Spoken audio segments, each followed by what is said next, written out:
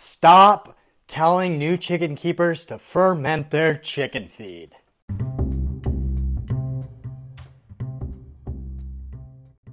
Welcome to Thinking Outside the Soil with your host, Shani Alfalfa Seed, where we get to talk story and touch on topics about hydroponics and the farmers who grow the crops and creatures we need to eat.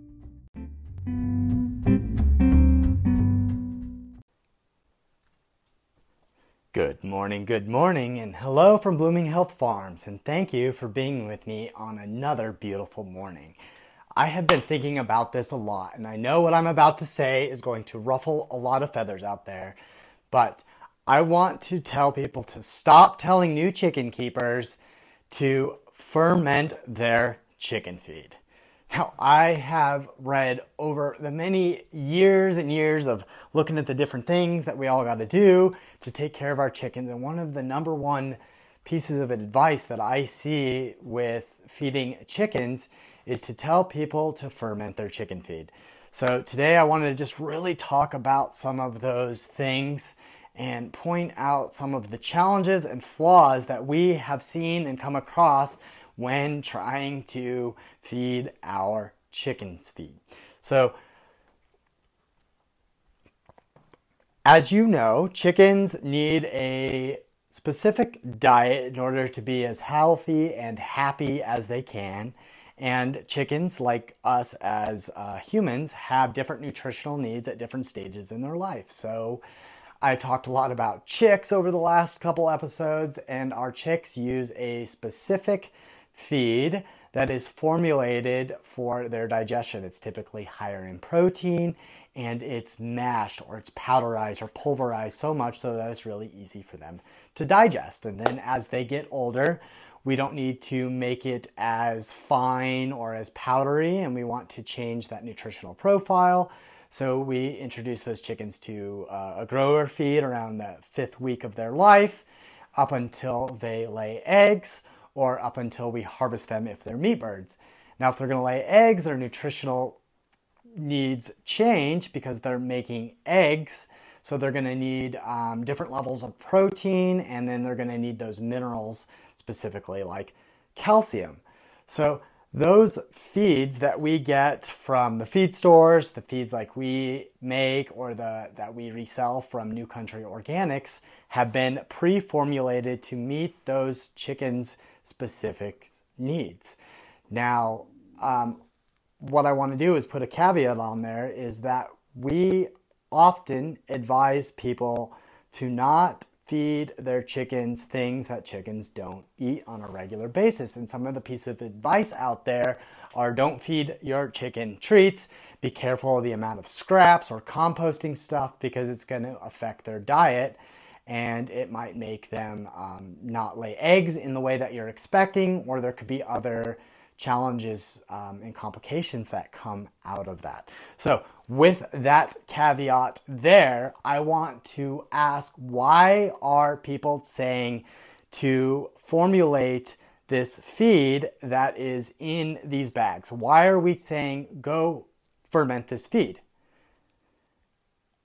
And the answer is typically, well, fermentation makes this feed better.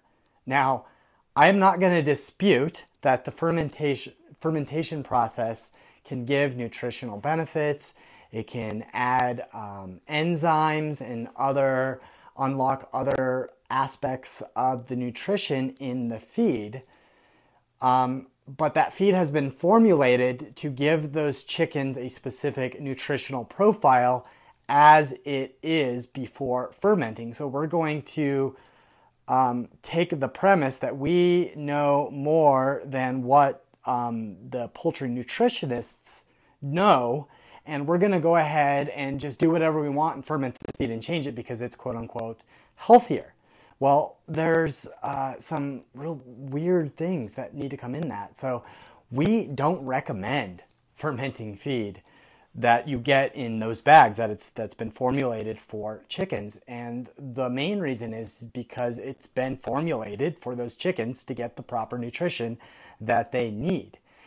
And the other aspect is fermentation is a biological process that most new chicken keepers aren't familiar with.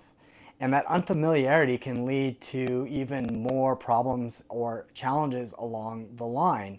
Now, if we improperly ferment things, we get pathogens. We get things that will make the animals sick or die. And specifically, we're interested in those toxins or those molds that can basically grow in that fermentation environment. So when that feed is undergoing fermentation, it's conducive for other organisms that exist, naturally occurring organisms, mind you, and it will allow them to grow, to proliferate, to go in there. Now, if done properly, that fermentation process won't have any toxins. It's not going to have any problems. But the thing is that you've now changed that nutritional profile of that feed.